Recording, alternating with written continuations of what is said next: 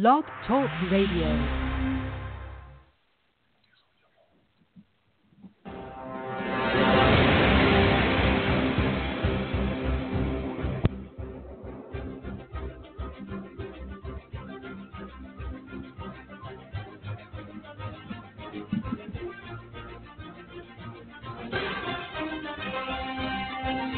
Ladies and gentlemen of America, this is AJC Radio, where we bring the message of justice all around the world. Tonight is no exception. We call it the tsunami of injustice to the IRP6. Now, I'll tell you what, folks, as you tune into this program tonight, we're going to show you step by step, and it's probably not going to happen in one show, but in the next few weeks to come, of exactly what that tsunami is and what it was. And if you know anything about tsunamis, they come with major destruction. The IRP5 are surviving and fighting for justice. Hang on, folks. We take off right now.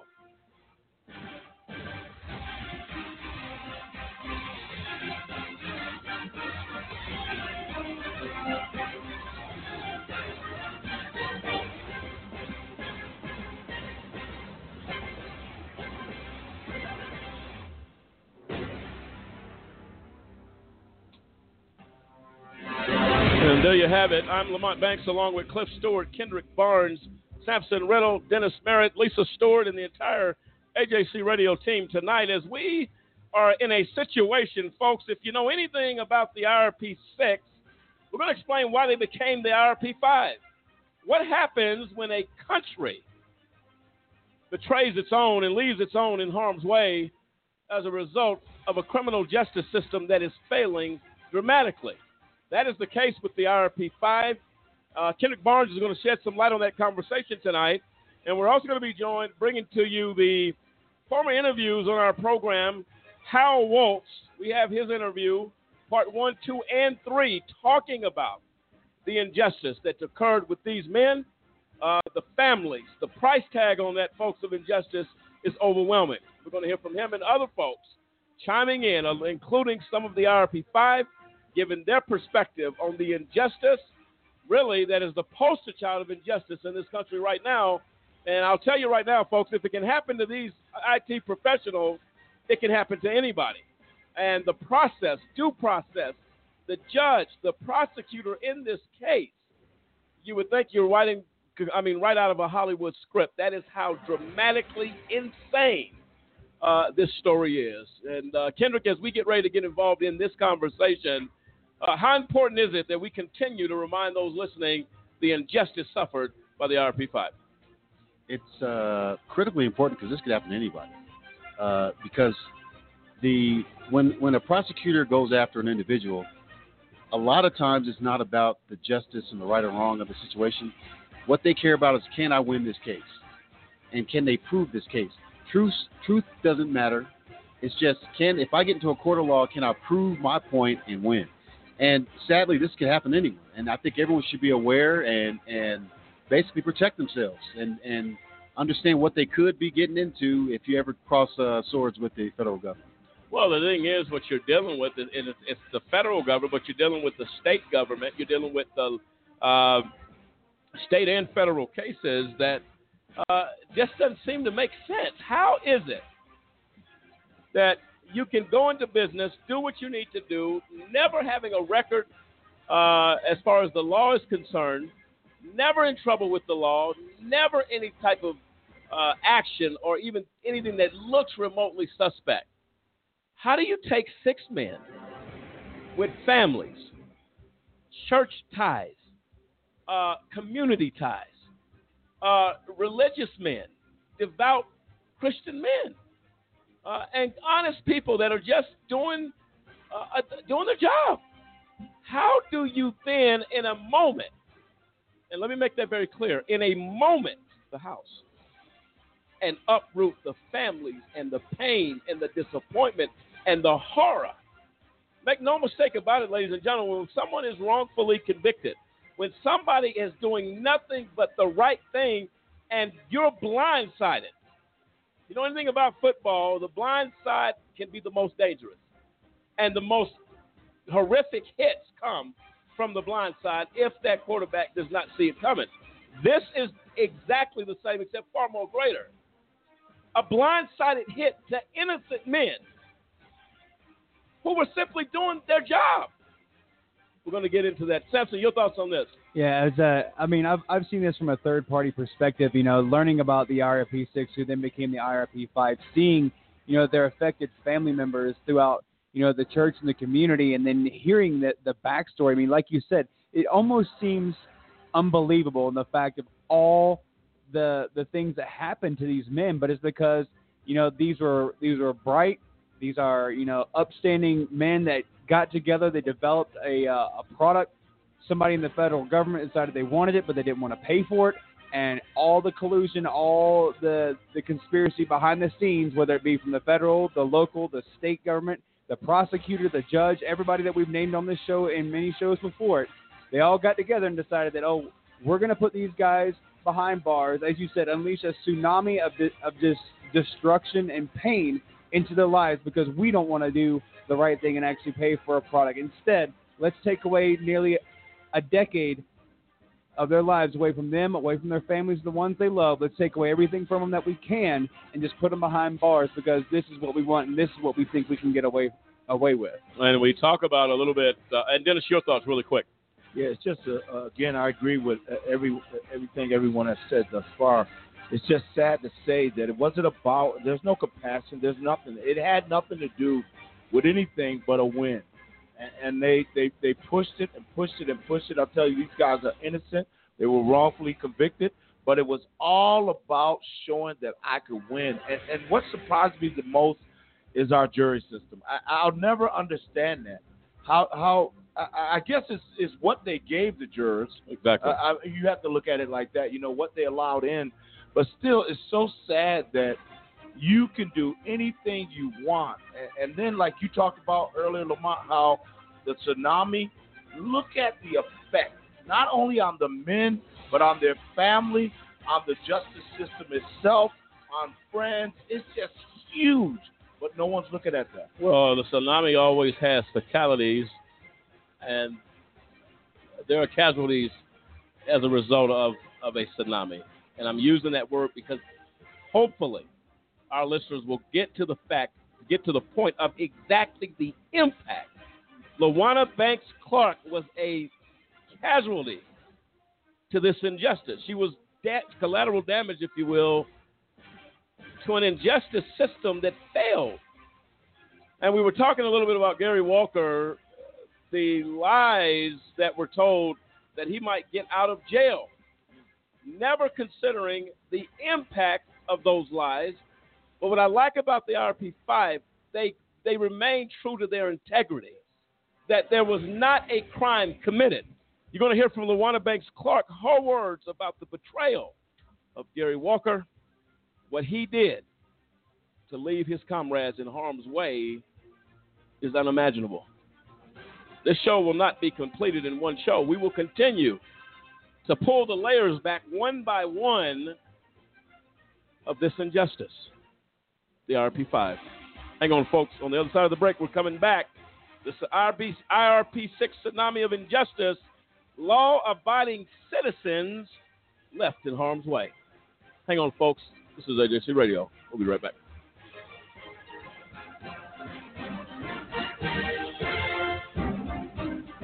Do you know anyone who's been sent to prison who's innocent? The United States is experiencing record numbers of exonerations in cases where people were wrongfully convicted of crimes they did not commit. If you believe that no one should be sent to prison for crimes they didn't commit, there is something that you can do today. By remembering a just cause with a monthly, annual, or one-time donation, you can help in the fight against wrongful convictions.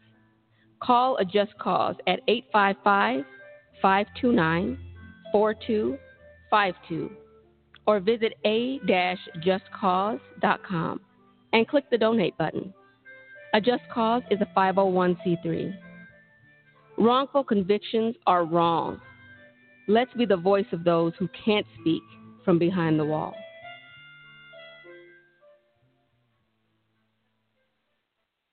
I wanted to be in the military since I was a kid. I served in the United States Air Force. I served a total of 16 years. I was deployed 13 times. On my second deployment, 4 bombs hit my vehicle. And at 19 years old, that's the first time I ever saw somebody die. Coming back, I was raging. I started having pretty horrible nightmares. I would wake up in the middle of the night, sweats. I started drinking a lot. I felt worthless. I guess I never recognized it in myself. Eventually, one day, I just walked into the VA hospital and said I'd like to see somebody. Don't suffer alone. You got to find that link with somebody that'll make you let it go. It all starts with going to the VA. There's a whole community of veterans that just want to help you out. It's for the guys who couldn't come back, so you owe it to them to live well, because they're not here with their families.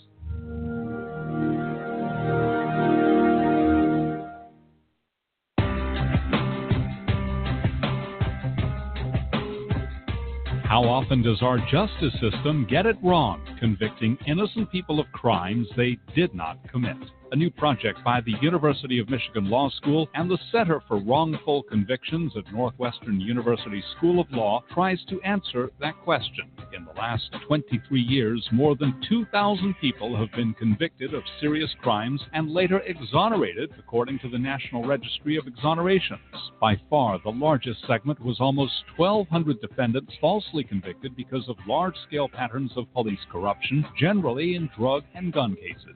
Of the remaining 873 defendants exonerated, nearly half were wrongly convicted of murder, and of that group, 101 were sentenced to death. On average, it took more than 11 years for a conviction to be set aside. Why does the justice system get it wrong? In homicides, the biggest problem is perjury and false accusation, most often by supposed eyewitnesses. False convictions in adult rape cases are primarily based on mistakes by eyewitnesses, while false convictions in child sex abuse cases are often for fabricated crimes that never occurred. 2,000 exonerations may seem small in a nation with more than 2.3 million people behind bars, but there are far more false convictions than the report contains. Most false convictions are never formally challenged, and those convictions that are successfully overturned receive little or no attention from the media, according to the report's authors.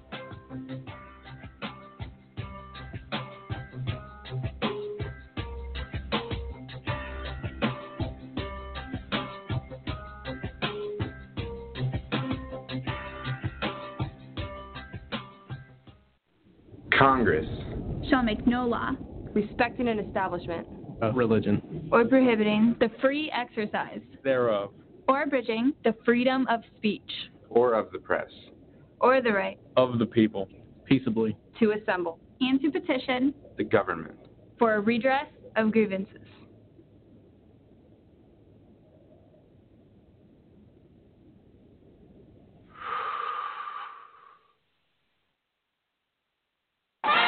We know you care. Now it's time. Time to change the face of justice. Did you know that minority and youth participation in juries is extremely low to non-existent? The incidence of youth and minority offenders faced with trials have exploded. Youth and minorities are not being represented as they should be. We must represent for people to get fair trials. If you acquire a state ID or driver's license, it allows you to register to vote, and it allows you to become eligible for jury service. If you're 18, a U.S. citizen with a state ID or driver's license, and registered to vote, you're eligible to be called for jury duty. If called and selected, make it your duty to serve. We can't get justice without you. Change the face of justice. Check your local county or state jury service website for further details.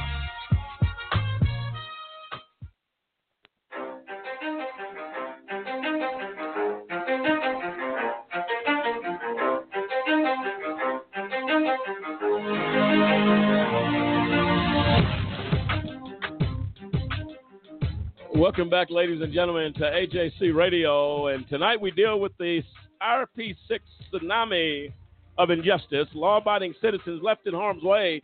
We are talking about the IRP5 now, and that's David Banks, Dave Zappolo, Kendrick Barnes, Clinton Stewart, Demetrius Harper. Of course, Kendrick Barnes released. Kendrick walked out of prison I believe back in October, Kendrick? Yeah, October of last year.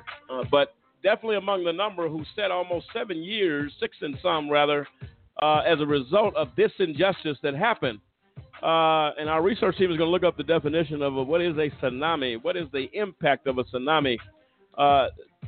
We are experiencing this in our criminal justice system every day. People are being done wrong. People are being treated, and just freedom and liberties taken away. And in this case, LaWanna Banks Clark, a casualty of that injustice, lost her life November 14, 2018. And it is our belief, based upon questions asked by the medical staff at the time when LaWanna Banks Clark was passing, what type of pressure was LaWanna Banks under? Was she stressed out about anything? Was she upset about anything? We can name many, and the criminal justice system was key in that contribution, if you will, I believe culpable in the death of LaWanna Banks Clark, and we're going to get into that as well.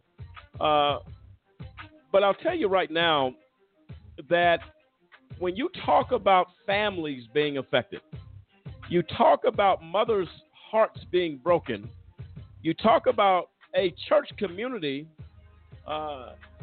really an attempt to rip apart this family and these families and communities and all the things that were positive going on as a result of simply the violation of law by these prosecutors, by these U.S. attorneys, by the judge that continue to just paint this picture, folks, of injustice.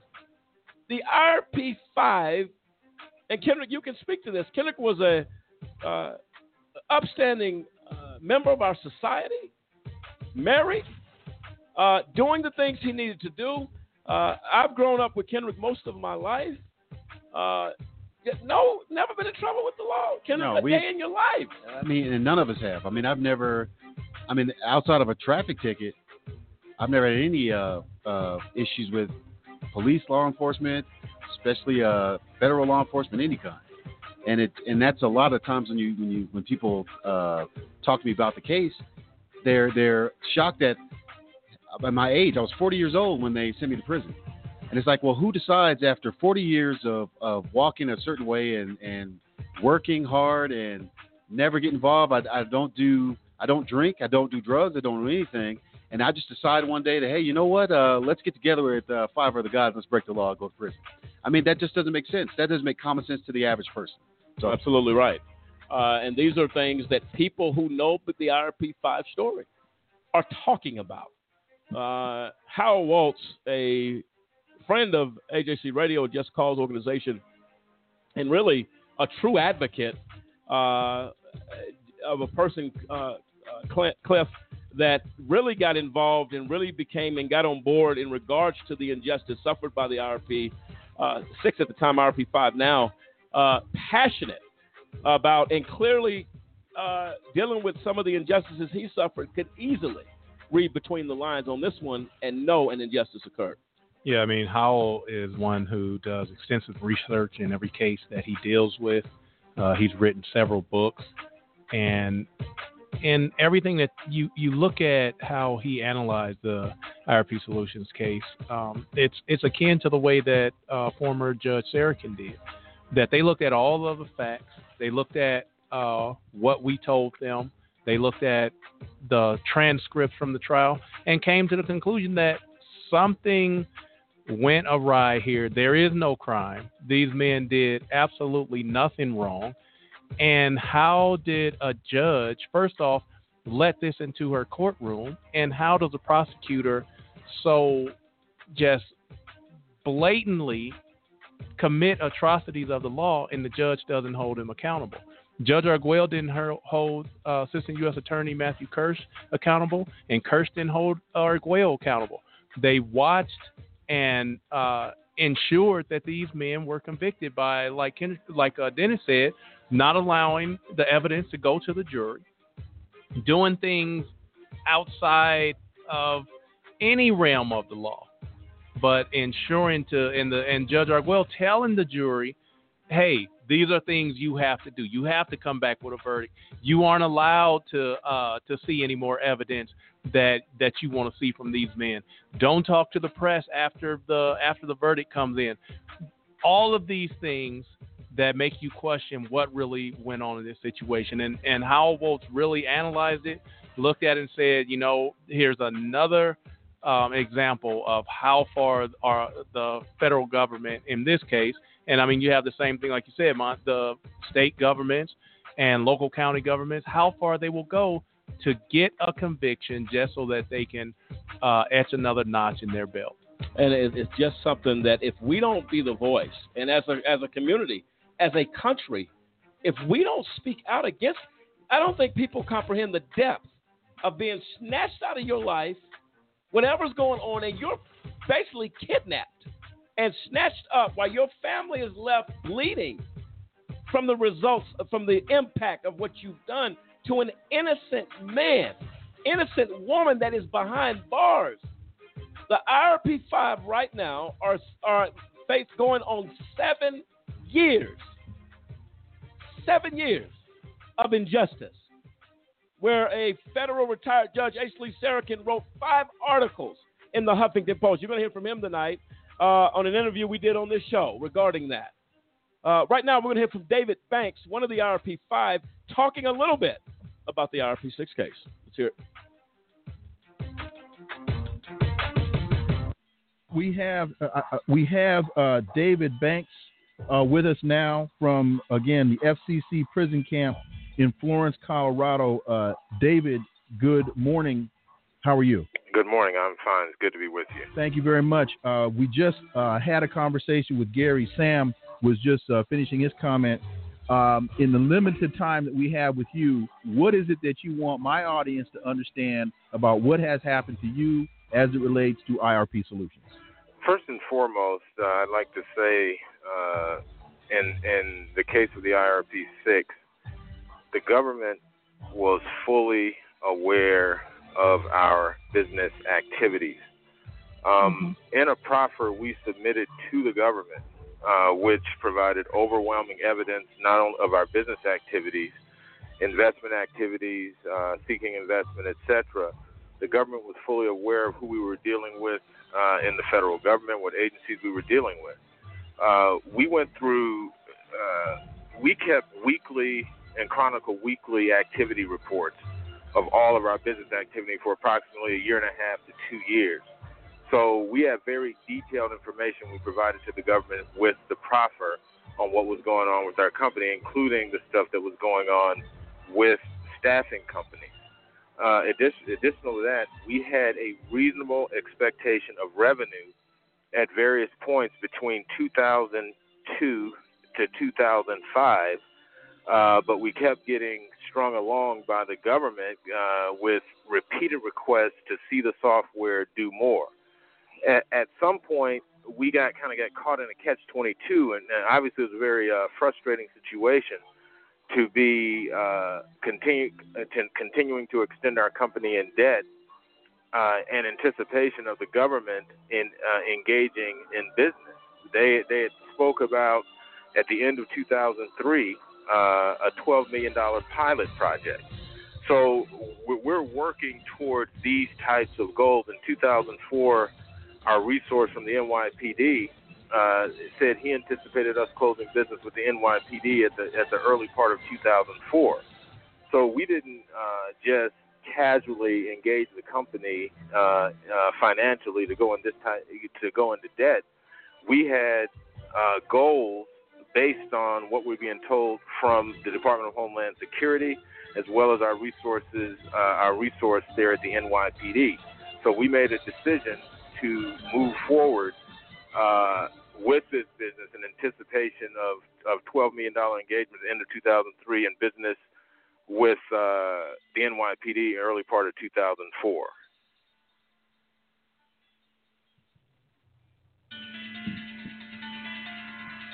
Well, there you have it. David Banks, one of the IRP5. This is not someone who's uneducated. It's not someone who's talking off of the top of his head. it is crystal clear the position of these men. Kendrick, you work with David. These comments, they're flowing as easy as water because they're truth. There's nothing to defend when you're innocent. Yeah, and that's the point. When you can tell the whole story of the IRP6 story. You don't have to make it palatable or hide things. The story is what it is, and it's the truth. And David Banks, I will say, I mean, he was the chief operating officer there. This is a man you can follow. And we really were trying to do something that could benefit this country. Right. And it's sad to see how you could take that from a man. I mean, I saw the hours of work. I saw the late hours. I saw the tiredness when they came back from traveling back and forth to Washington, D.C., to New York, Florida, Los Angeles. We're doing demos of the software everywhere. He's coming back excited, telling the news we have. There's no business in the world that doesn't believe in their product. Right. And that belief in that product gets turned against you when you when the prosecution gets a hold of it. They make every positive thing that you've done. Just believing in your product is illegal as they present it to a jury. Just being optimistic and hearing news that, you know what, these guys are interested, that becomes a potential red flag that they spin and twist. When all it came down to this, we had a great product. We were excited. Our clients were excited, and that's basically the story we can tell. At the end of the day, folks, these are IT professionals who believe in their product. And here, the kicker to me is that this product went to the safety and the security of the United States of America. This was not some traveling carnival act, no disrespect, on a couple of 18-wheelers. These were men who went and stood at ground zero, where the devastation of that act of terror shook the foundation of a nation and of a city. How do you stand at ground zero and see the devastation? And as I said last week, I'll say it again. None of this is possible without every member of the IRP6 team. One is not done without the other. And that is because there was a collective effort that said, you know what, not on my watch will I see the Twin Towers as rubble. Not on my watch. What can we do? You have these men that say, we'll embrace the entrepreneur spirit of America. So they thought. We will build something that makes a difference, that saves lives and protects the nation. And in return, the government of the United States went after these men. Tragic. So we'd like to thank you, Mr. IRP5, for your efforts. David Banks meeting, I believe, with the Inspector General Cliff, I believe, was it Philadelphia or Pennsylvania? The deputy mayor. Deputy mayor, excited about this product. And we're hearing people say, I mean, this is from law enforcement agencies that saw a product. We haven't seen anything like this. And then you hear from other competitors that were trying to get into the Department of Homeland Security. They were questions all the time. How did you get into the Department of Homeland Security? Because we had something. Exactly. We had software that they had never seen before, what they were looking for. And everyone was like, we've been trying for years to get in there. But they were looking for something real, and IRP had it. And we even had, some of those companies, to your point, Ken, would tell us we pay lobbyists millions of dollars a year to try to get a seat where you guys, that we're trying to have the lobbyists call DHS, get in front of the people. DHS called IRP Solutions and said, we hear you have a product, some software that we need to look at. We need you. So you don't get those type of calls with smoke and mirrors with a product that's not doing anything. When Department of Homeland Security says, we need you in D.C. as soon as you can get on the schedule because we need to present this software to several federal law enforcement agencies. This is not, I mean, then how do you have a prosecutor that then tries to take that and say these men weren't doing business? It initially tries to say, oh, well, they don't even have a product. He had to go back off that. And that's my problem with that, too, because they really initially, if you look at the indictment, or let's say you look at the search warrant they used, which was different from the indictment. The search warrant was trying to say we had purported software. That's the word. Like it didn't exist. But then when they get to trial, they stayed away from was there software or not because they knew at that point there was something and it would kill their case. So that's a lot of the evidence that was trying to support, hey, let us show the software we had.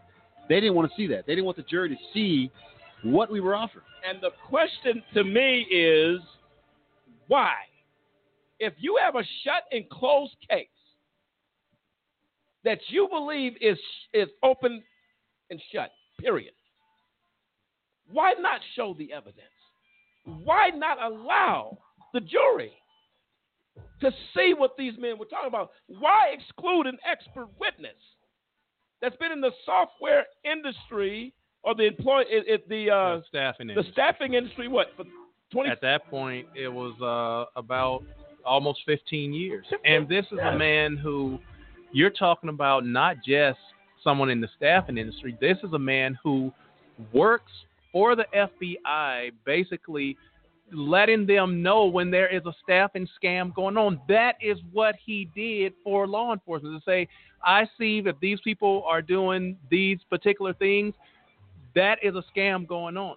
He wrote a letter to John Walsh, the U.S. attorney at the time, saying, look, I've been in this industry for 15 years. I've watched people who scam staffing companies. I've watched staffing companies who are scammers.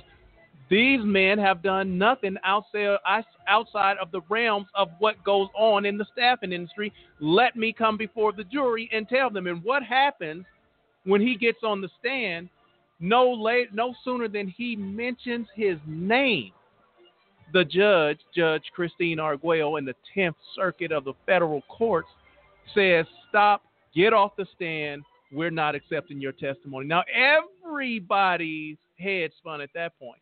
Like, what is going on? Why are you taking him off the stand? Why?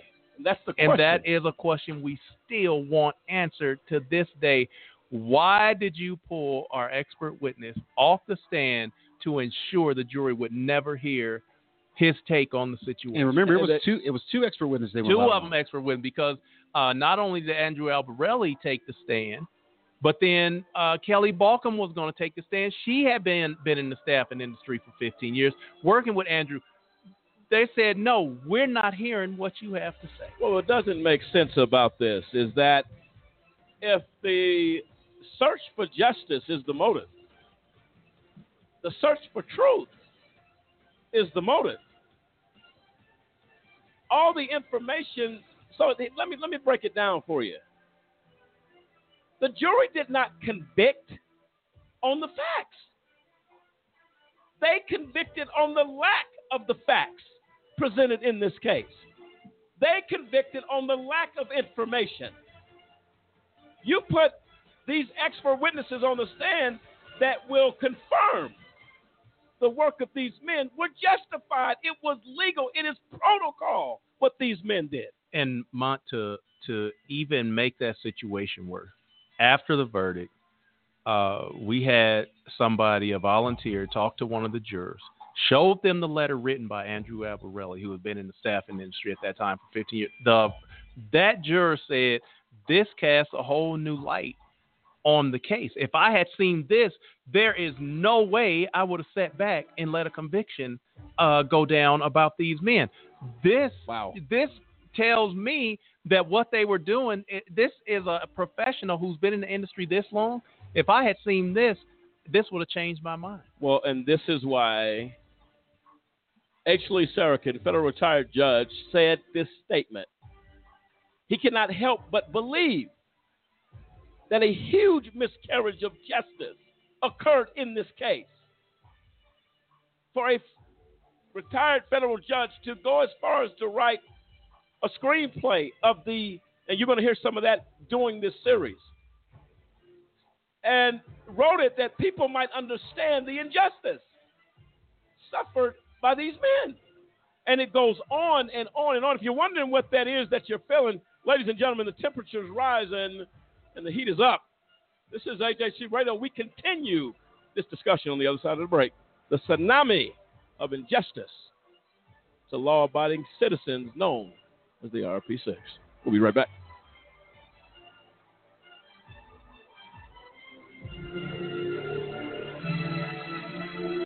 Do you have a big brother? Well, I have a big brother, and I'm pretty sure that you and I experience some of the same things with a big brother. Big brothers will always be big brothers, right? I'm sure you'll agree. Well, my brother gets up in the morning. He takes a shower, heads to work, and at some point during the day, he's going to exercise and get that workout, as we all do.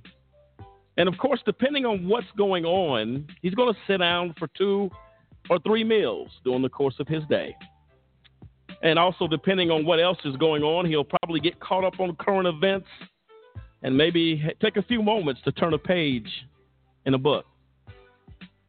How about your big brother? Some of the same stuff, right? Oh, did I mention that my big brother does all of that stuff, but he actually has to have permission a lot of times before he can do it? You see, my big brother was wrongfully convicted of a crime that he did not commit. That's right. That may sound shocking, huh? He's in prison. Wrongful convictions impact families in ways you cannot begin to imagine. But I've decided that I'm going to do something about it. And I extend an invitation to you to come on board and join me in this fight. You see, I'm helping to be a voice for my big brother and others who have been wrongfully convicted. We'd like you to take a few moments today and call a Just Cause, where we fight for justice. You can call us toll free at 1-855-529-4252. That's 1-855-529-4252. Join with us as we fight for justice and for all big brothers across the land. Here are 50 white guys. Here are 50 black guys. Here's how many white guys can expect to go to prison in their lifetime. The chances amount to 1 out of 17. Now here's how many black guys can expect the same thing. The chances are 1 out of 3. Why? Lots of reasons. It's complicated, but one thing is clear. There's racial bias at every level of the criminal justice system. When blacks and whites commit the same kind of crimes, blacks are more likely to be arrested. Once arrested, they're more likely to be convicted. Once convicted, they're more likely to serve longer sentences. Look at the numbers in America's so-called war on drugs. About 14% of American drug users are black, as are about a quarter of drug sellers. Yet blacks are 34% of the people arrested for drug crimes. And those convicted of drug crimes, 46% are black. By the time we factor in sentencing, there are actually more black drug offenders than white ones in state prison and in federal prison. In the end, the incarceration rate for drug crimes is 10 times higher for blacks than it is for whites. These are the facts. Racial disparity in America's war on drugs is one big reason that 1 out of 3 black men can expect to go to prison in their lifetime.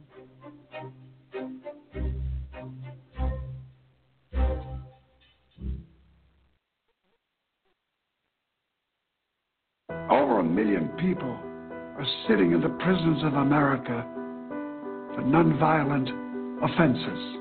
That's why I'm asking you to join the American Civil Liberties Union and help us in the fight to end mass incarceration. We spend over $80 billion a year incarcerating people. Alternatives to prison, like community service, drug treatment, and rehabilitation, costs less and can turn lives around. It's time for fair justice. It's time for smart justice. And we need your help.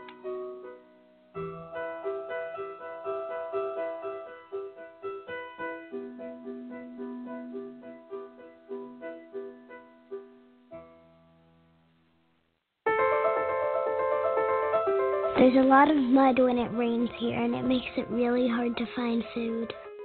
There are car bombs every day. My mom worries about me when I go out. Every time I hear the alarm bell go off from school, I think it's an air raid. Sometimes I have nightmares about it. A lot of houses in our neighborhood have been destroyed. I like to close my ears and sing songs whenever the bombs come close. My dad says we have to leave, which makes me scared. I'm worried our new neighbors won't like us. What if they don't understand our religion? Because we don't speak the language, it might be hard for me to make friends. But I know it's all going to be okay. It's all going to be worth it. I just want my family to be safe. But these are not my words. These are not my words. These are not my words.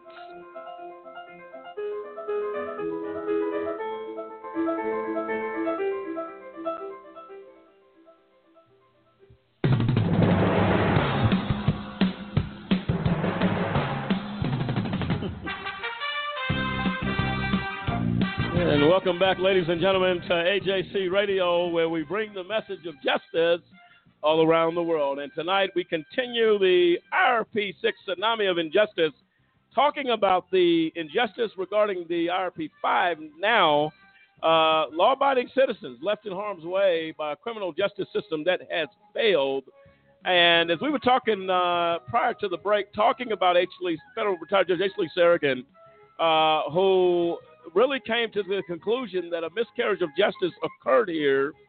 And I don't think he's alone in his thought process of what in the world is going on in this country. What in the world was going on during this process, illegal process, I call it, of the IRP5. We're going to hear a little bit about that and what people are talking about regarding the wrongful conviction, the IRP6. Let's hear it.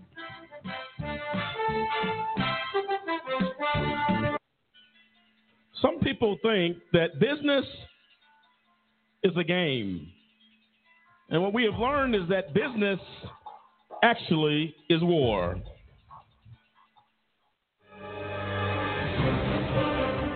My name is David Banks, and I'm serving an 11-year sentence at the Federal Correctional Complex Prison Camp in Florence, Colorado.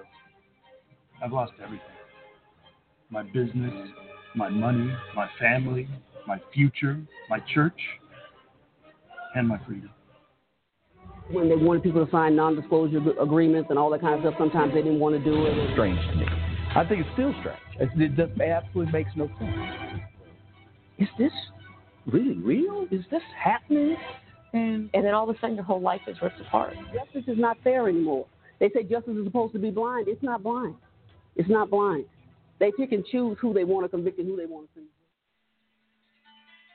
Ladies and gentlemen of America, what is going on when innocent men get locked away? Ladies and gentlemen, have you stopped to ask the question, where is justice? It's far away. They were floored that they were even being raided. It became very clear that the court-appointed attorneys were not working for the guys. And it seemed like in many cases that they were collaborating or working with the prosecution. We constantly hear in the news, every week you're going to hear about another person wrongfully convicted. There you have it. Tough questions in need for answers. Lady Justice has gone missing. Where is she? Is this happening in America? The American dream has turned into a nightmare. Crying children left behind as a result of a corrupt system and corruption. We will seek and search for justice. We will ask the tough questions. We will demand answers as justice lays idle in the streets of America. We look for the answer.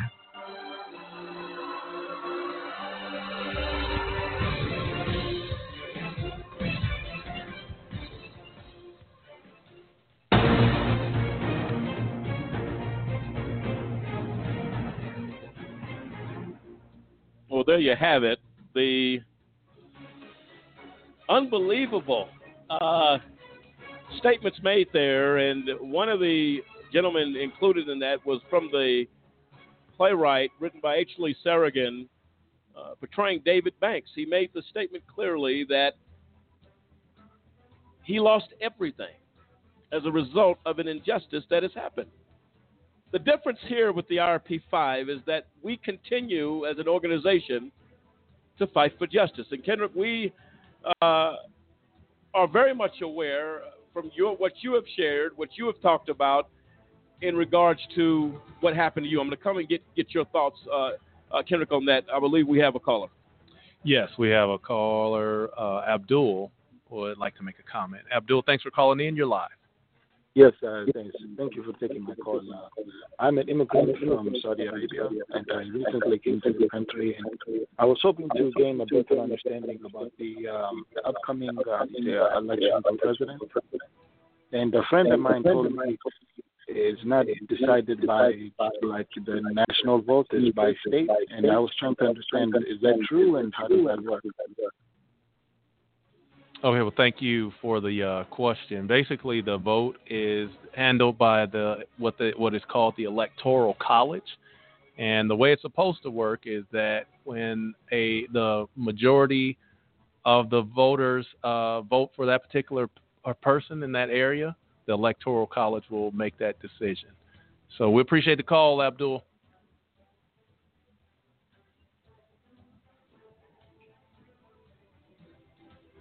So what we want to focus on clearly, and Abdul had a question about and again, look, if you want to change the criminal justice system, it is going to start at the ballot box. It is who we elect, it's who we vote for, and that's critically important that we address that issue. However, getting back to the on point of what we're talking about here tonight, H. Lee Sarragan, federal retired judge, he's known for the overturn of the case regarding Hurricane Carter. If you have any wondering as far as who that is, that was a huge case that we believe that gives more than enough credibility to federal retired judge H. Lee Sarragan, who has served this country from the bench in a very, very huge way. And he drew the conclusion, when you take the time to write 5 articles in the Huffington Post addressing this injustice, asking these questions, as we said during that clip, something is wrong. And it should not go ignored. It should not go, well, these guys are just, whatever, they got locked up, it happens. That's not how we change what's going on in this country. And it should not be happening. Sampson, please chime in. Well, just listen to this, the miscarriage of justice that's going on across this entire case. I mean, Cliff mentioned it earlier how, some of the big boys that were at the table for government contracting and trying to get a seat at the table had these lobbyists, and they were mentioning how they try and throw millions of dollars at these 3-letter agencies like the Department of Homeland Security in order just to get a seat at the table. And now we have it where all of a sudden, we've got, 6 intelligent men that came up with a product that nobody else had, and they automatically get a seat at the table with these guys because they're bringing something new to the table. But also the fact of the matter is that it's providing a value add to them. Well, obviously, if you can't see the writing on the wall associated with this, there's jealousy there. There's conspiracy. There's everything behind it. And you're absolutely right, Lamont, in the fact that any change that we're going to see throughout this entire system is going to have to start at the ballot box. We're going to have to get in there. We're going to have to get this information out there and explain to them why there is no logical reason. We've had retired federal judges. We've had, experts state there's absolutely zero reason why these men should be behind bars for any length of time. And yet here we are with an injustice system, as we've called it many times, that has taken, again, decades away from these men and their families. Absolutely, and this is something that we're going to continue to fight and continue to talk about. Right now, we're going to take an interview regarding Howard Waltz, again, a true advocate, I believe, against injustice. Let's hear a little bit about that interview and what he has to say about this case. Let's hear it.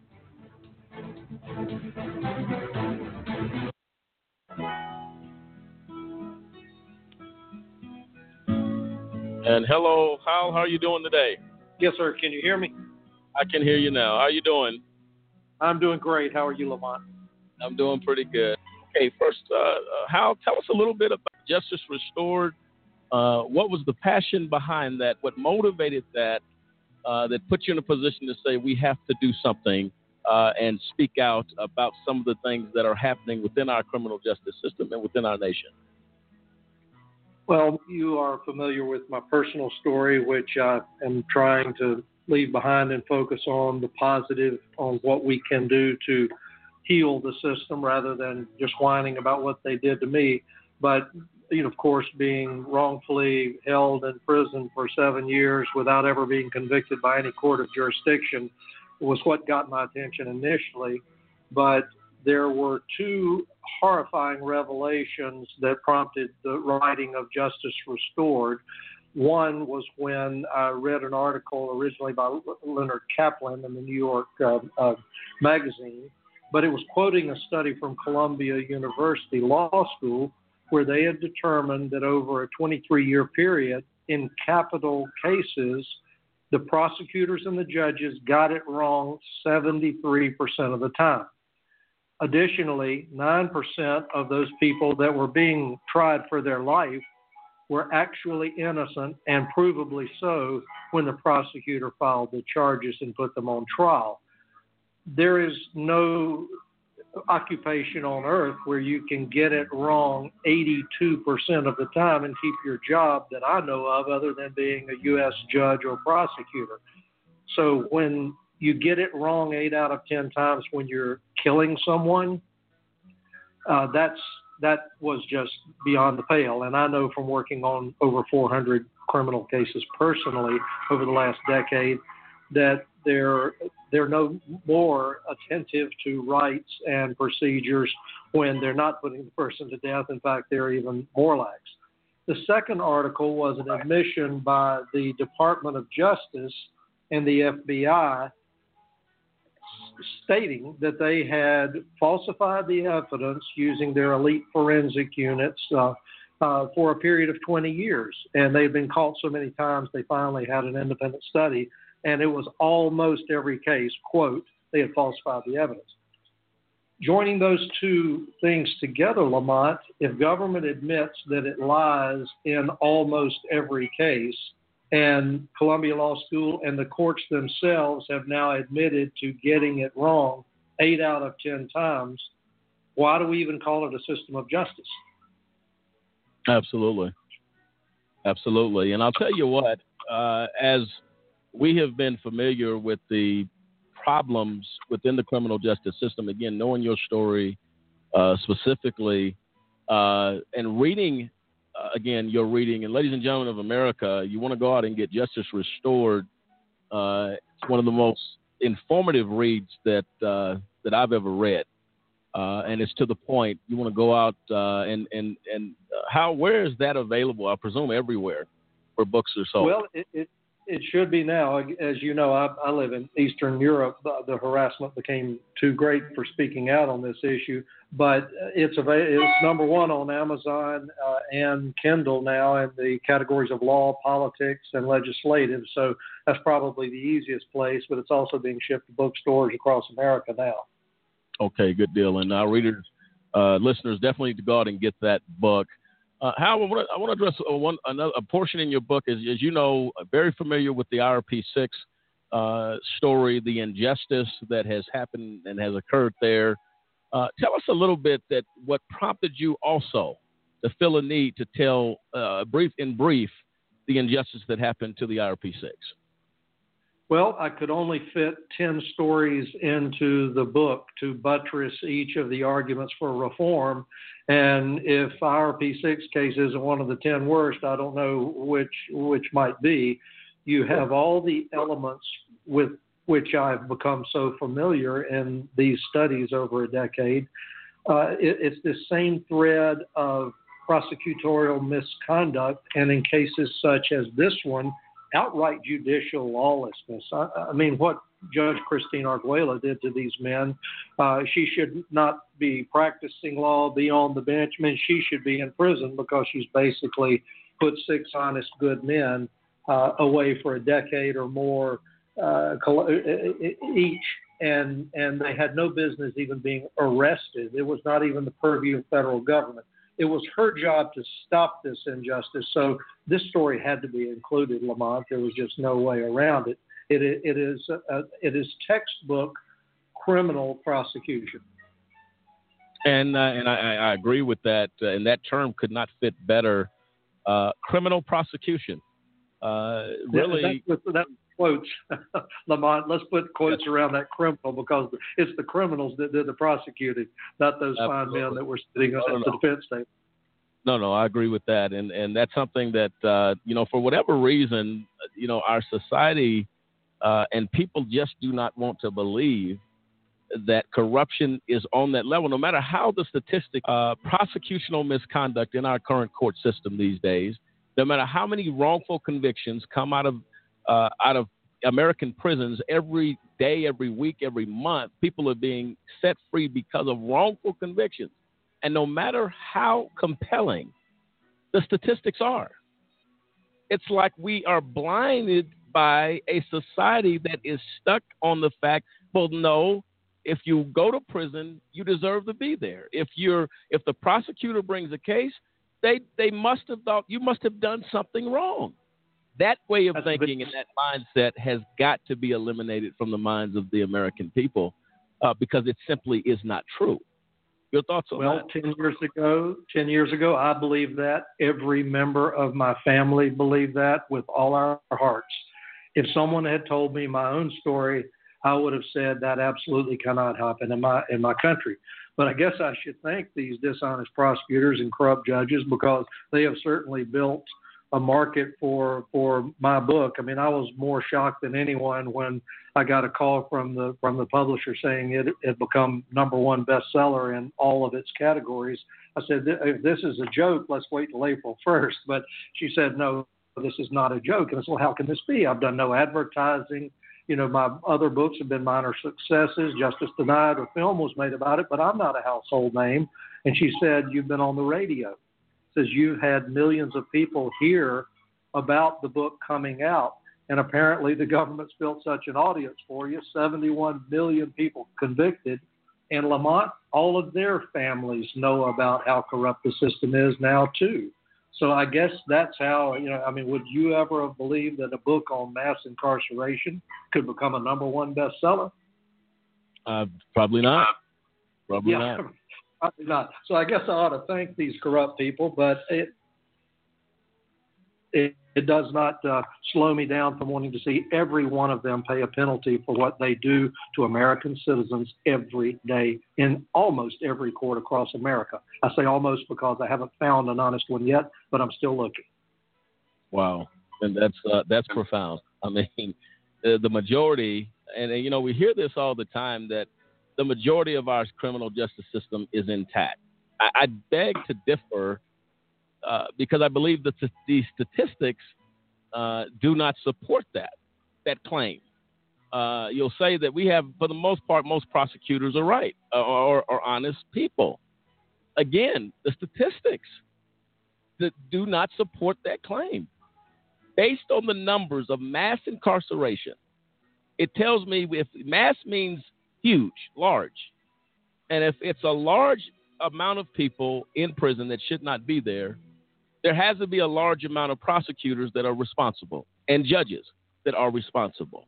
You can't have a mass statement and have have very, very small numbers of people within the prosecution and the judges in this country in a small number. Those two things don't come together. If we have a small problem, do you agree with that? I completely agree. And instead of calling it a system of justice and saying it is very much intact, we should call it a system of mass incarceration, because that is wholly intact. That's all this is. It is a grinder. It is to take citizens living their lives, and under a myriad of laws, 314,000 federal statutes now. There were only 3 in 1787, by the way, the 3 that are authorized by the Constitution. That was published just a few days ago by the Heritage Foundation. We now have 314,000 ways Congress has made up to send us to prison. So it is not a system of justice. It is a system of mass incarceration. And also they have to use the word mass in our case because we're not only huge, we're the biggest in world and human history. No thug, no dictator, no evil empire has ever incarcerated more of its people than the United States of America and its last 4 presidents. That should wake up every American if nothing else does. We don't want to be the best at putting our people in prison. Let's find something else to be good at. No, absolutely. And Hal, I'll tell you this. You were, and this is what I'm really, really puzzled with, that how does a person spend 7 years in prison without a conviction? Well, that's a very good question, which the courts are now having to answer because I finally got a federal judge, as you know, my story in Virginia, wonderful man, former federal judge Arthur Strickland, filed a habeas petition into the courts of North Carolina saying, look, the docket sheet shows this man was never convicted by any court of jurisdiction. You threw him in jail and held him there for 87 months until Judge Strickland started complaining. And now they're having to defend themselves. So once I got a powerful person like that on my side, like the IRP6, hopefully Judge Sorokin will have the same effect on Arguello and these other bandits. But they couldn't answer, so government did not even respond. So I won by default.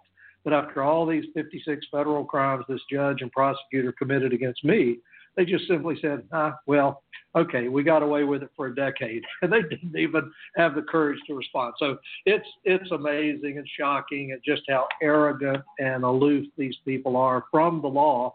But that stems back, if listening want to know why, is because starting in 1967, these people judicially, not legislatively, judicially, they started making decisions from the bench to give themselves immunity.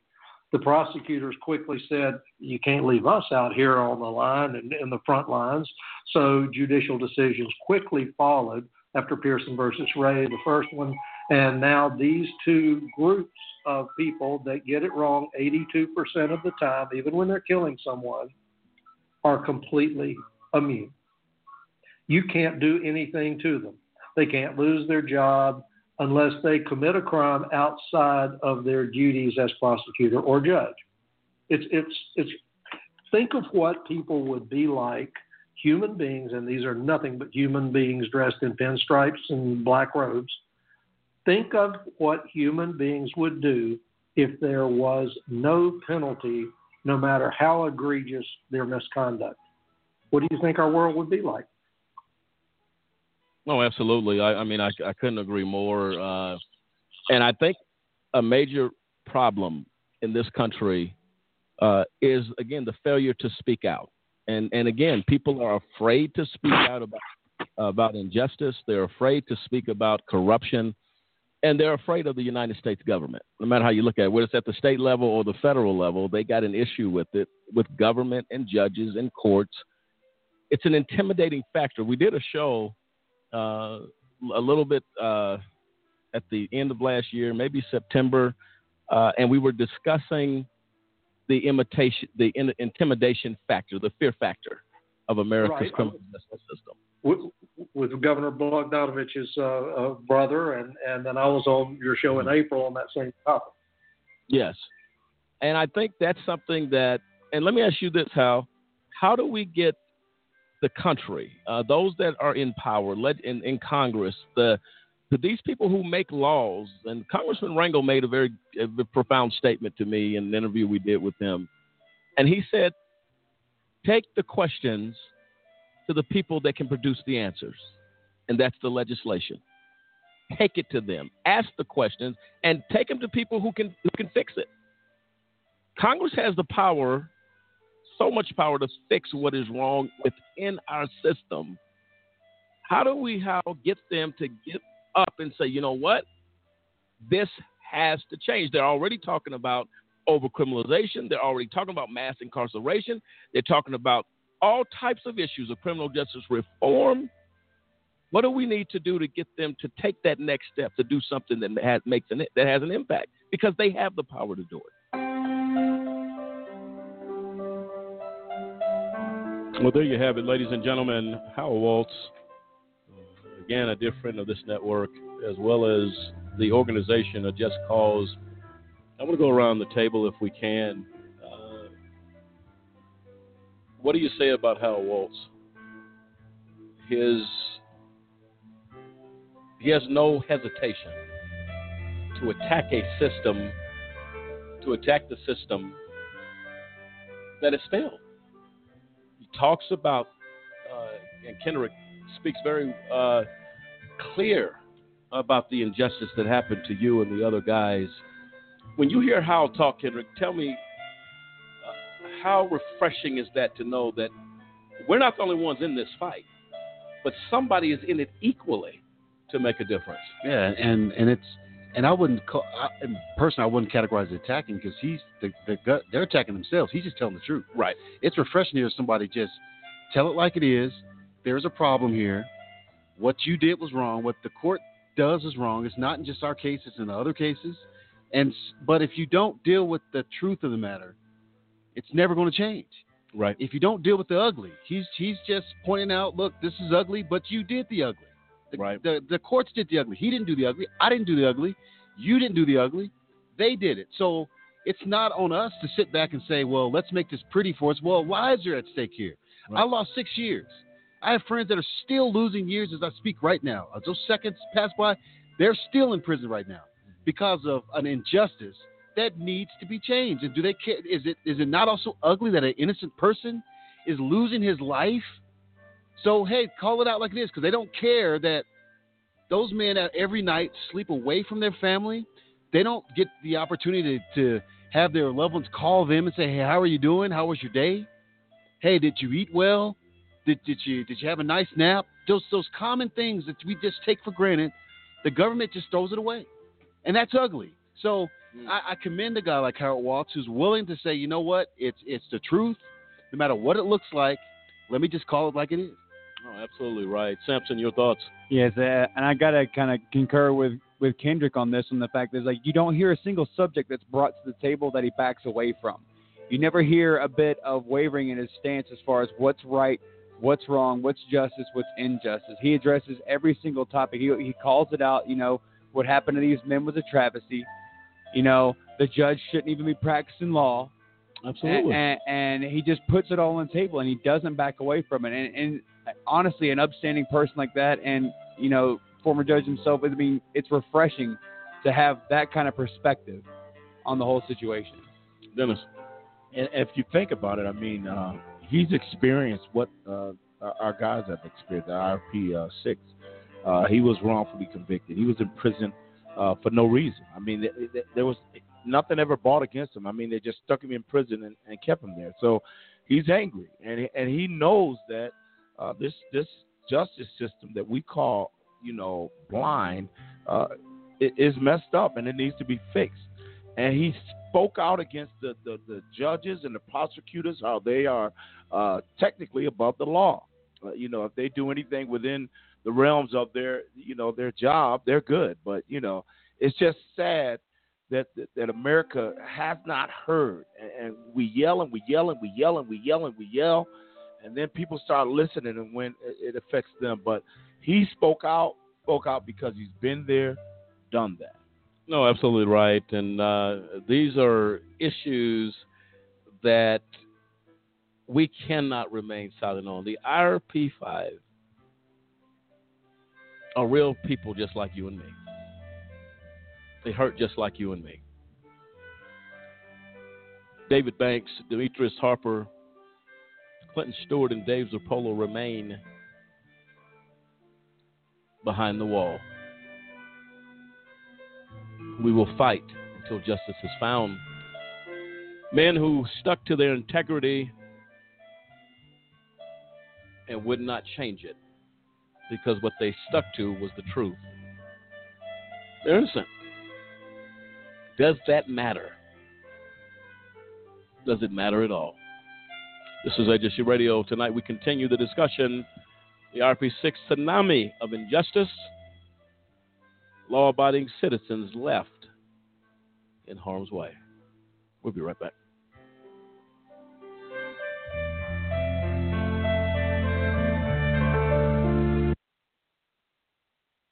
The criminal justice system has a set of rights created to protect you. But do you think it's really protecting us? You had a right to remain silent, but that really means you had a right to be silenced, doubted, interrogated, suspected. The color of your skin can and will be used against you in the court of law. In their hands, we're incarcerated 5 times more often than white people convicted for the same crimes. You have a right to attorney during questioning. In some states, 80% of criminal defendants can't even afford an attorney. So an overworked public defender controls your fate. One government employee, countless lives at stake. You had a right to be innocent until proven guilty. But somehow, about 47% of the wrongly convicted are black. And if they do prove you're guilty, they're going to write you a run-on sentence, on average 20% longer than white defendants accused of the same crime. Even if you get out, you're still not free. When you're an ex-con, they had a right to deny you a bank account, deny you a mortgage, deny you a job, deny your vote. And if you don't remain perfect, with the smallest slip-up, smallest infraction, the most honest mistake, you're going to join us, the 80% who come back to prison within 5 years, as I did. That's when you realize they didn't bring us here to thrive. They brought us here to build this. The plantation and the prison are actually no different. The past is the present. It ain't no coincidence. This was the plan since abolition, to keep us subjugated by creating this system. But I believe in a different set of rights. The right to stand up and be heard. The right to reform a broken justice system and build a new future. We had the right to be silent. Now it's our right to speak up. Do you understand these rights as I read them to you?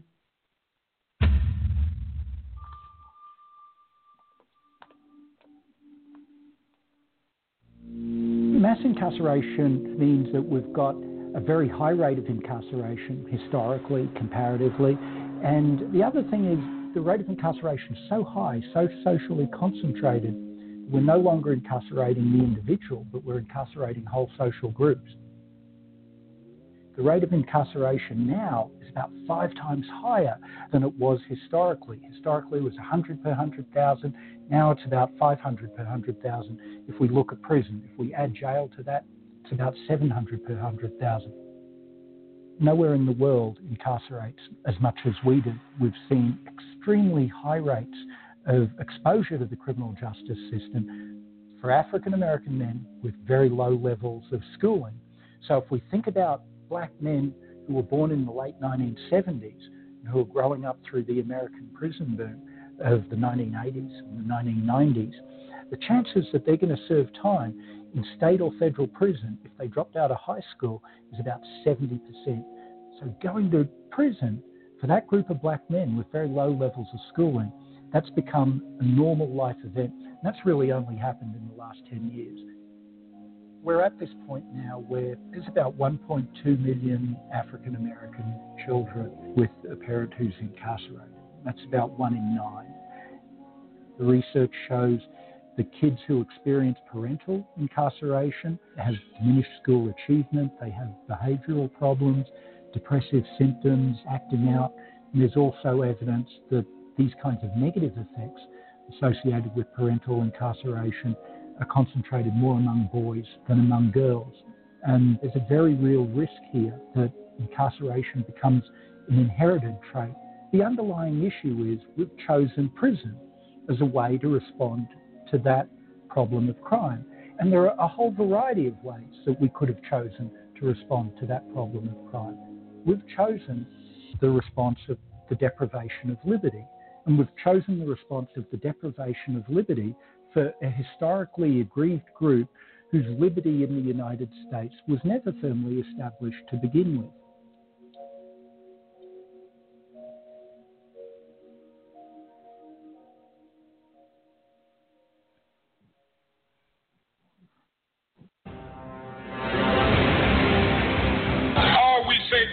America is be true to what you said on paper.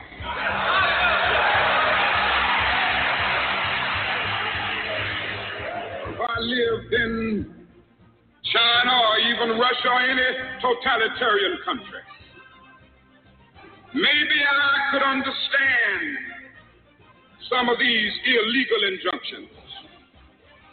Maybe I could understand the denial of certain basic First Amendment privileges because they haven't committed themselves to that over that. But somewhere I read of the freedom of assembly. Somewhere I read of the freedom of speech. Somewhere I read of the freedom of press. Somewhere I read that the greatness of America is the right to protest for rights.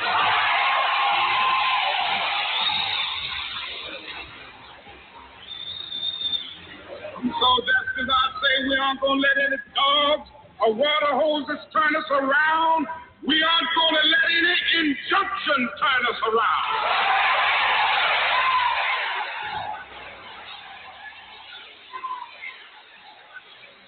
Well, I don't know what will happen now. We've got some difficult days ahead. But it really doesn't matter with me now because I've been to the mountaintop. I don't mind. Like anybody, I would like to live a long life. Longevity has its place. But I'm not concerned about that now. I just want to do God's will. And He's allowed me to go up to the mountain. And I've looked over and I've seen the promised land. I may not get there with you, but I want you to know tonight that we as a people will get to the promised land.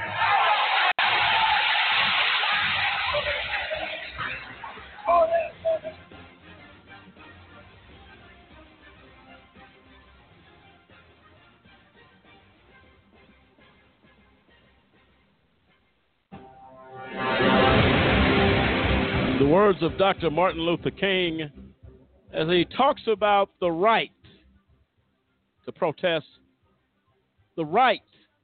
And he asked one question. He said that you remain true as a nation to what you said on paper. Why is that? He said he read somewhere that you have a right to stand against injustice. And we live by that creed, or we should, and by that code, we should. But America and the criminal justice system of this nation has come up lacking to that respect. And I'll tell you right now, folks, as we talk about, and he made the statement, he said, we have difficult days ahead. We've been in those difficult days, and it is 2019. And injustice, in my opinion, has mounted some very egregious acts of injustice since that speech given by Dr. Martin Luther King. Dennis, we've seen horrific acts of injustice. We should come further than that. Your thoughts? I mean, with the IRP6 alone, I'm telling you that, I don't care how you look at it. When you talk about the tsunami that it caused in the lives and the families and the friends and the church, and how, I'm telling you, a lot of people don't want to look at the racial aspect of it, but we got to be real. I mean, let's be real. Here you had, 6 businessmen, 5 of them were black. They came up with a product that, everybody wanted, and yet the big guys, IBM per se, the big guys, they wanted a part of it, but they weren't getting it. So what did they do? They went after it. They were like, we're not going to let you, of all people, come up with a product that will be known to have, made such an impact in how we secure our borders. But anyway, it's just so sad that this country still, after that speech, have moved very little when it comes to, equality, and when it comes to justice for all, and not based on how much money you make, where you're from, your culture, none of that. Justice, to me, it has not moved much at all. And Dennis, to that point, you're absolutely right in the fact that Dr. King was addressing something written in the fundamental laws of our country, and the fact that we're allowed to, by law, to peacefully protest and exercise our rights. The same thing that the IRP 5 or 6 were trying to do. They're trying to exercise their rights. They're trying to exercise their patriotism and their God-given talent to produce a viable product that can be used across our nation to help prevent another 9/11 attack. Now, in the history of our nation, there are very few attacks that go to that level of tragedy, especially in modern history. But now you have talented men that are out there, and they're doing everything in their power to prevent this, and they're being sentenced to prison because the fact of the matter is we have a system of injustice that's just trying to throw them under the bus. They're trying to take what they want, and because they see these men as the little guys, they're going to throw their weight around. They're going to buy a judge. They're going to buy a prosecutor. They're going to buy a jury and withhold critical information, as Kendrick pointed out earlier, and ultimately send shockwaves through a church, through families, and through a community. Oh, and that's why we call it a tsunami. The definition of a tsunami is an arrival or occurrence of something in overwhelming quantities or amounts. The effects of the tsunami range from destruction and damage, death, injury, millions of dollars in financial loss, and long-lasting psychological problems for the inhabitants of the region. The actual effects continue for many years after the disaster has struck. So what does that tell you is the effects, and that's why the only adjective we could give this injustice and best describe it is that tsunami. It is a disaster. It is a psychological. How many times have we talked about people that have been locked up for years as a result of injustice, a wrongful conviction, who lost hope and cannot even function in society years after they're out of the penitentiary, after they're out of America's prisons? They can't even function. They don't know how to survive. This is destruction of a person. Thus, we call what happened to the IRP6. And let's not get the stigma that you get from society. That's right. The minute you tell somebody that, hey, you spent time in prison, that gives them a connotation in their head that, oh, you must be just the dregs of the earth. And that's right. A lot of people, these are just normal citizens who, some of them did break the law, some of them did not. But they don't deserve to be ostracized from society, not given a second chance, not given their first chance back as we lost. Our first chance was gone. We didn't do anything to need a second chance. But it's just unfair to stigmatize those who have been victimized by this justice system. No, absolutely right. It's one of those things that, you're right. How much more so for those that are innocent, like the IRP5? Innocent, and then you want to tag them as menaces to society? You want to act like they don't have rights? You want to treat them? You don't want to give them a job? It's not about righting a wrong. They could care less. They could care less about. They're not finna. The system is full of egos. They're full of arrogance. Rather than we've lost our way as human beings to say, look, I got this wrong. Get these men out of there. I got it wrong. The system has become so arrogant from people in positions of power, such as judges. Federal Judge Christine Arguello made this statement: I have your life in my hand. How dare you take the position as if you are God? And you know these men were innocent. You know these men were innocent.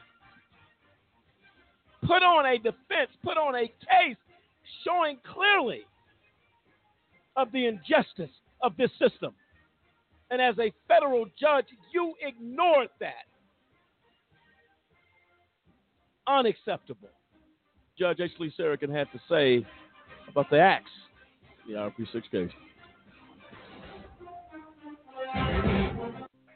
I think an appellate court would do one of two things. They'd either order that the transcript be produced, or they'd have to reverse. You know, it baffles me as to why anyone would deny that motion. It's inconceivable to me that a judge would say, no, you can't have the record of this trial.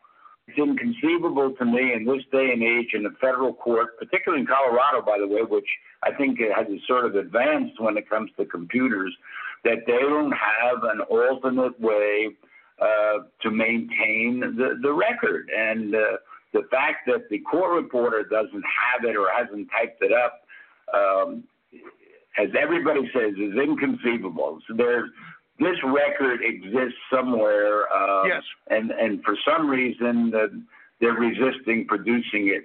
I think is a fair inference, and that's why that particular segment of the testimony of the transcript is so important. Because if that weren't the contention and there's something missing, appellate court is liable to say, well, unless there's some prejudicial error involved, what difference does it make? But this is so critical that's why they want it, and that's what the big fuss is about, and legitimately so.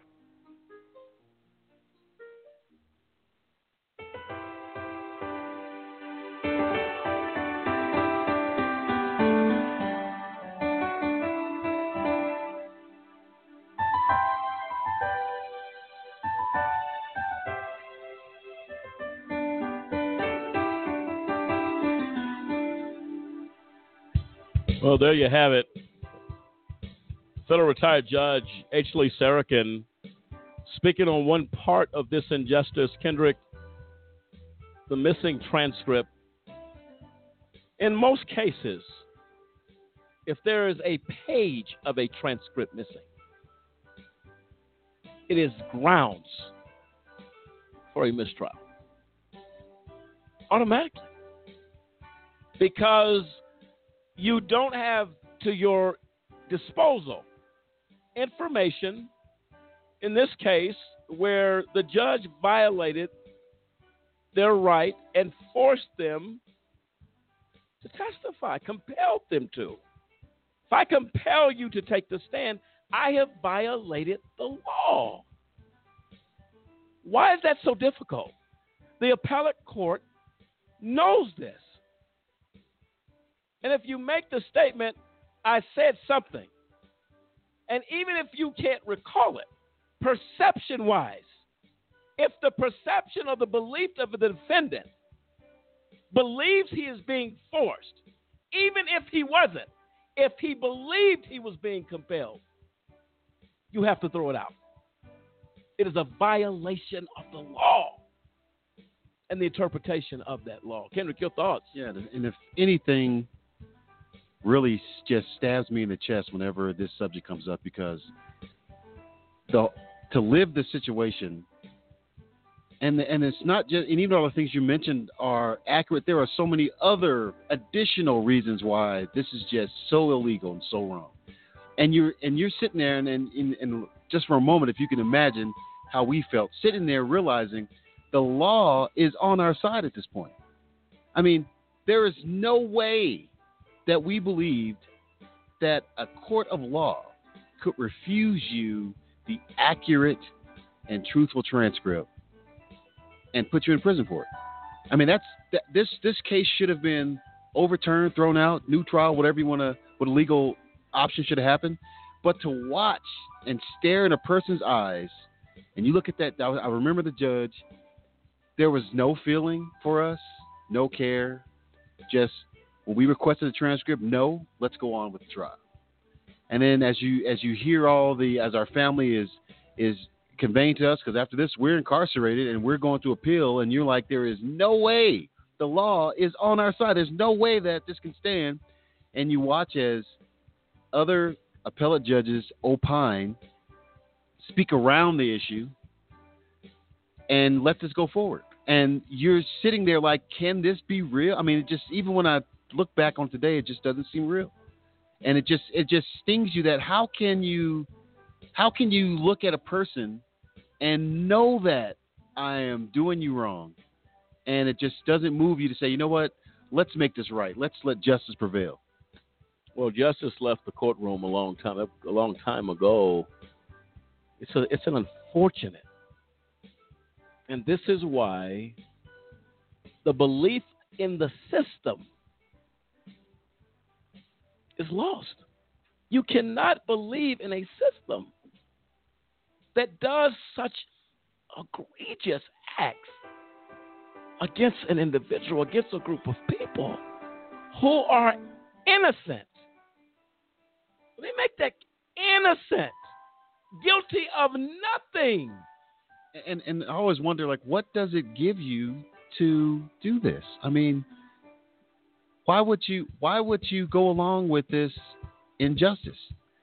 And you have the key to say, you know what, I can't let this stand. One decision, these men are free because this is just totally unjust. But you don't. I mean, if you think of the average person, who does that? Who does that? Yeah. And to take it a step further, a judge has the power to overturn a conviction by a jury in the interest of justice. Think about that. You can go before a jury. They found you guilty on everything. A judge's job is to sit on that bench and say, you know what? Thank you for your service. And I've seen it happen. But they call it vacating the jury's ruling or their decision in the interest of justice. None of that happened here. And when, Kendrick, you say you try to wrap your hands around this, how do you do that? How do you look in the faces of these family members? And you have the prosecution, the government of the United States, those folks that represented the government are high-fiving. You're high-fiving this act of injustice. And it makes you wonder, when the judge in our case, Christine Arguello, when she was in law school, she was a optimistic, bright-eyed, new student. And they didn't teach you this in school. They taught you to follow the law. What happened? That's right. It's like, what happened along the way where, you know what, did the power get to her? It just feels great that, hey, you know what, I can, on a one whim, send people away and ruin their lives. On this whim, I can save a life. And does that corrupt a person? It just doesn't make any sense to me. It really doesn't. But to make the statement, I have your life in my hand. And to send these men shackled, is that correct, Henry? Yeah, we were immediately. I mean, when we came in for this is just kind of ironic. Well, the sentence was going on, and we didn't know the verdict, but the courtroom was filled with U.S. Marshals. It was filled with higher ups. Even the actual U.S. attorney was in the courtroom. He never showed up the whole trial, but then he's in the courtroom surrounded by a lot of suits, and you get this feeling, oh no, this is a setup. Because how would all you come to the verdict ready to go? So the marshals were around the judge's stand. They were surrounding the courtroom. I mean, they were everywhere in the courtroom. Well, how would they be prepared if you didn't know the verdict? We didn't know the verdict. And so immediately, once the verdict is read, they pull out their handcuffs. We're shackled. We're ordered to take our suit coats off, whatever we had, wallets, belts, anything of value, trying to hand it to our family. We're not prepared. My car is in paid parking. It could have been told. It was, thank God my wife was there, or people there that could take my truck home. We were planning. We were not expecting this, but the court was ready. And from that moment on, we were shuffled away and never saw freedom. It just didn't make sense because they were prepared from the very beginning. As you see now, they were prepared just to send us away, and we were basically deer, in the headlights, just dumbfounded that Is this how the system really works? Is this what it does? It just doesn't. And again, you can't stop saying this doesn't make any sense. You have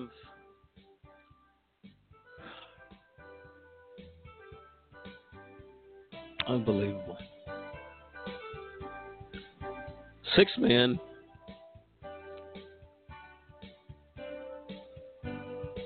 family members, watching your loved ones shackled as monsters for nothing. For nothing. You can imagine the emotion of the families because they once believed in a system. Surely justice would prevail. It failed. 7 years later, we still fight for justice. Uncomprehendable, uncalled for, and the most egregious acts by the court. Howard Waltz said it best. Judge Christine Arguello should not be on the bench. You stripped these men and humiliated them again for nothing, knowing in your heart that these men were innocent. And might I add too, we were telling this how the sentencing happened to an attorney. We were just as we were reviewing attorneys for appeal, and he made a very profound statement. He goes, he was in shock when we told him, hey, the John Walsh was there, and at the time he was the U.S. attorney for Colorado. And he was like, do you know what he was saying when he was there? We said, no, what does that mean? We don't, this is all new to us. He was sending a clear signal to the judge, I want this one. Give this one to me. Make sure that this is a guilty verdict. He goes, they don't show up. The U.S. sitting U.S. attorney does not show up to a verdict, just any verdict. You know, that's what you do to El Chapo's or Bernie Madoff's. So who are we that we warranted to him to leave his desk? There's no pressing matters for that day, but to come and hear the sentencing verdict for the IRP6, just a startup company trying to make law enforcement software to benefit the country. We're not selling to corporations. We're trying to sell this product to the government. And the AUSA comes to the verdict with his support staff and all there, and the guy says he was basically sending a signal to say, give me this one. Well, if that's the case, put the chains on the door. Turn the lights out in America's courts across this nation and call it a day. Because the moment we do that, we are wasting our time seeking justice. Shut it down. Shut it down. This is AJC Radio, the tsunami of injustice of the IRP6. We'll be right back.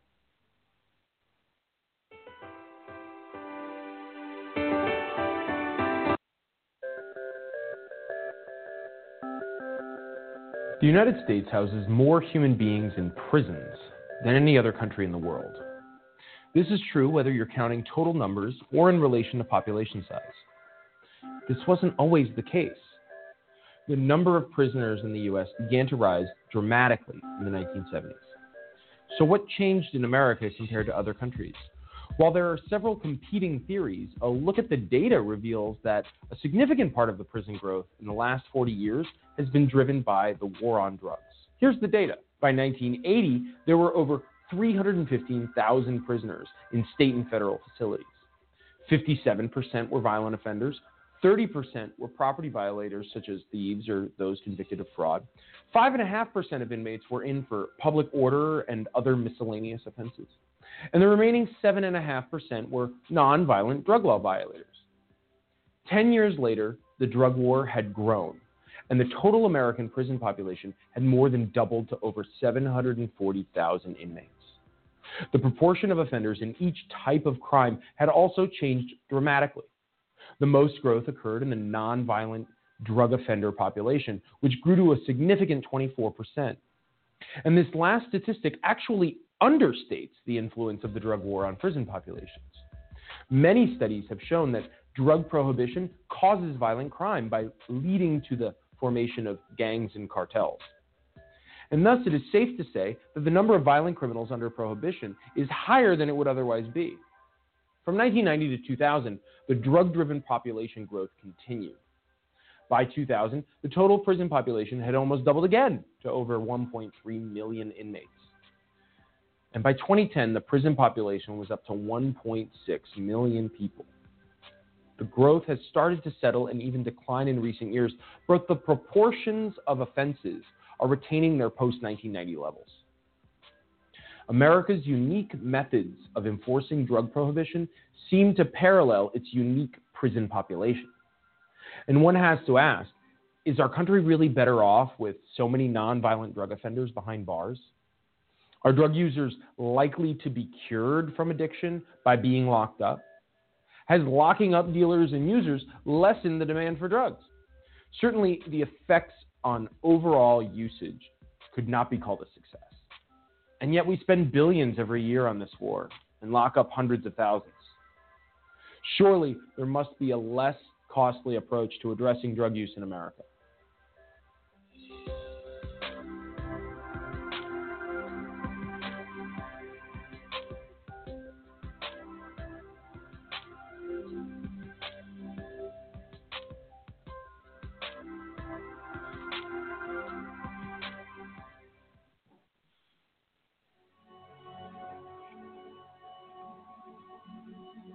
Welcome back, ladies and gentlemen, to AJC Radio. Tonight is,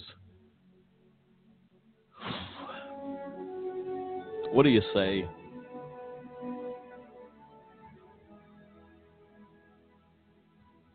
To the families of the IRP5,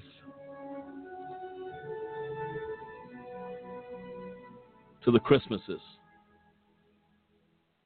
Thanksgivings, the birthdays, the cookouts, or just family talk around the table. What do you say to the children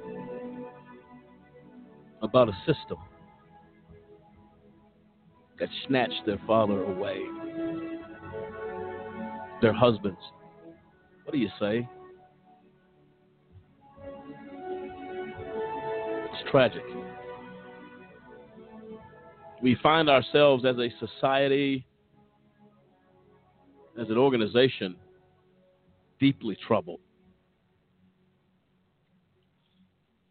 AJC Radio, Just Cause organization, will continue this fight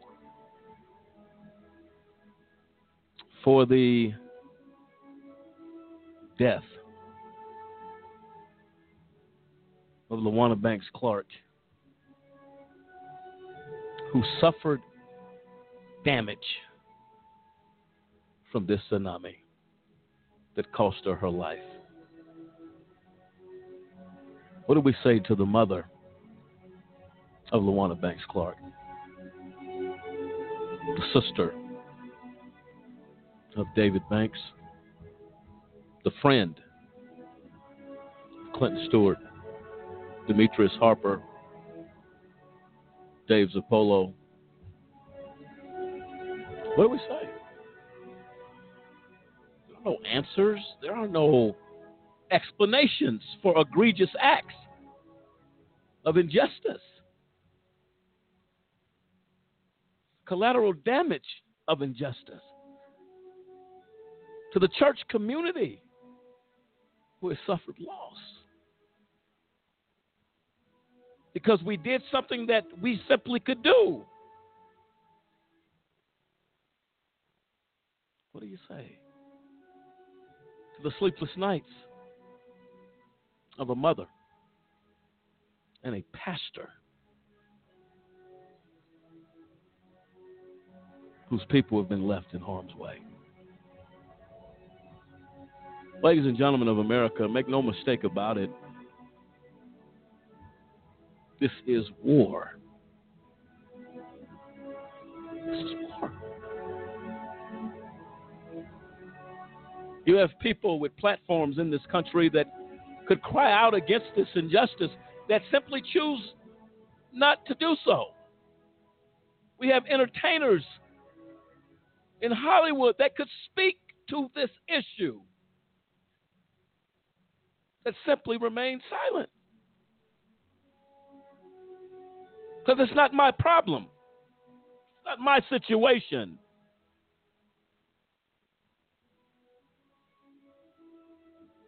But it could happen to you. Surely,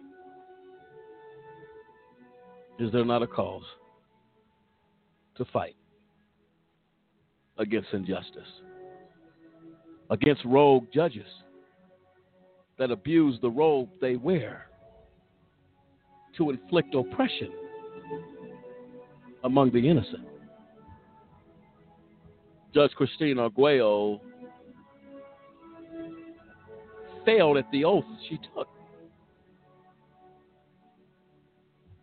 John Walsh, U.S. Attorney in this case, failed and dishonored the oath to seek justice. Matthew Kirsch failed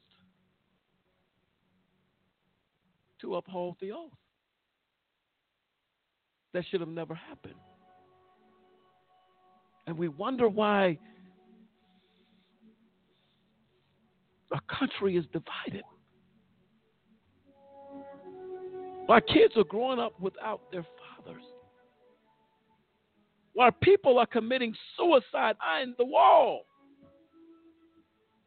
Because of injustice. This is our plight. This is our war. We will not cease to fight until something changes. And Lamont, to your point, I mean, you mentioned earlier how there's so much ego and there's so much, puffed up personality that is in these offices. They truly have let their eyes get clouded over to the fact that, to your point, their oath of office, but more importantly, their title is they're a public servant. They are supposed to serve and represent the people of whatever district, whatever area that they're over. But instead, they look towards lining their pockets, taking bribes, and pursuit of their own self-worth, as it were, rather than to what should be a noble calling that is now just turned into some pious drudgery of gathering money as fast as you can, regardless of who you hurt along the way. I personally think that, just from what I've seen of the impact this has had on, like as you mentioned, a pastor, a church, families, a community, that the judge, the U.S. attorney, anybody that is culpable to these things, they best believe, as you said, they've got a fight on their hands. This is not something that's going to back down or go away anytime soon. 5 months ago, almost to the date, 2 days ago,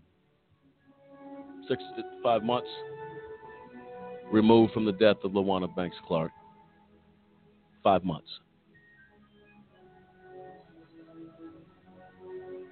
This is something that, make no mistake about it, we will not let you forget.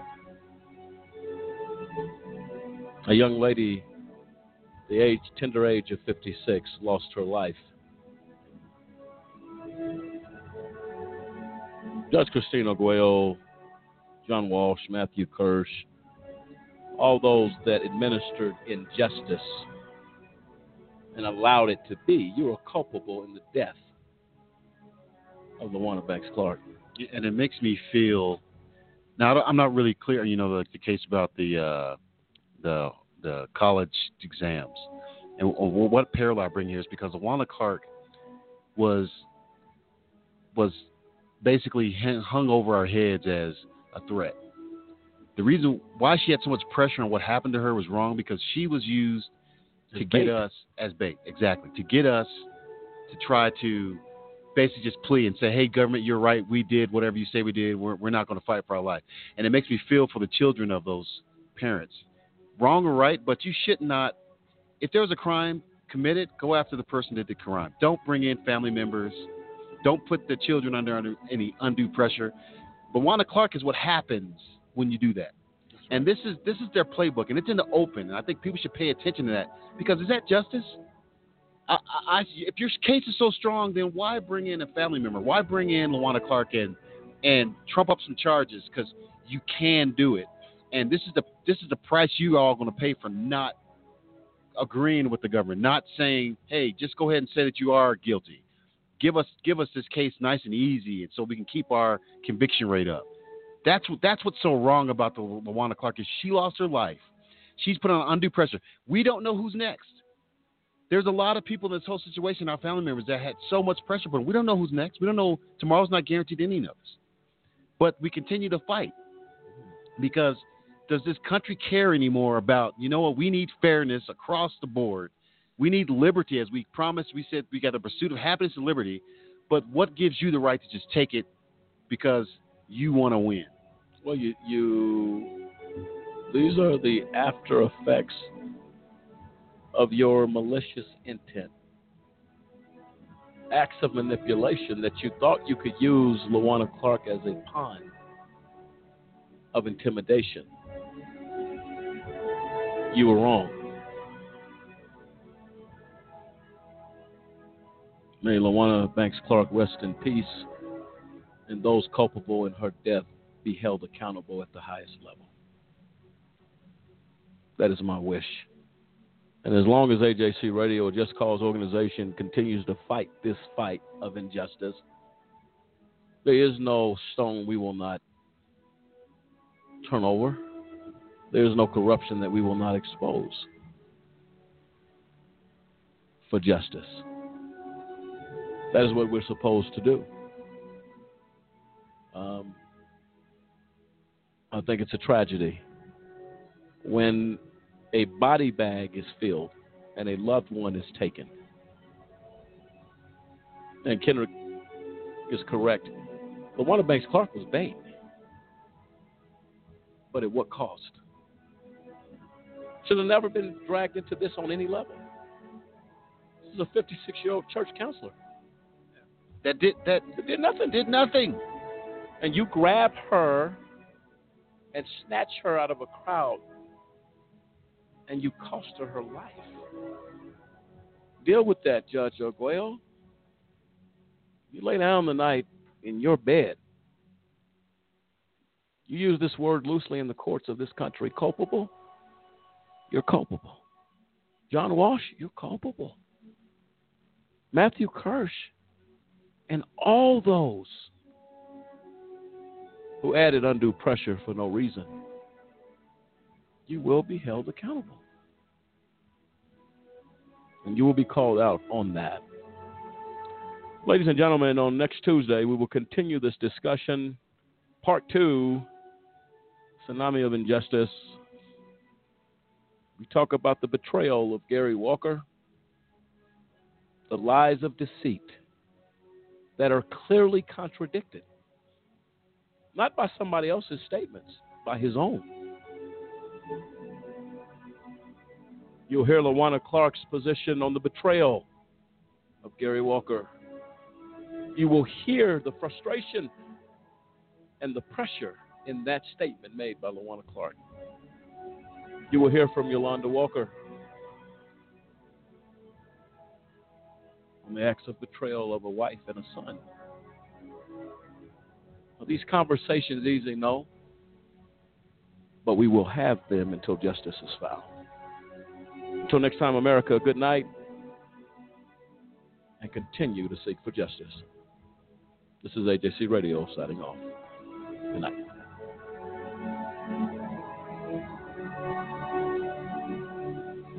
I think an appellate court would do one of two things. They'd either order that the transcript be produced, or they'd have to reverse.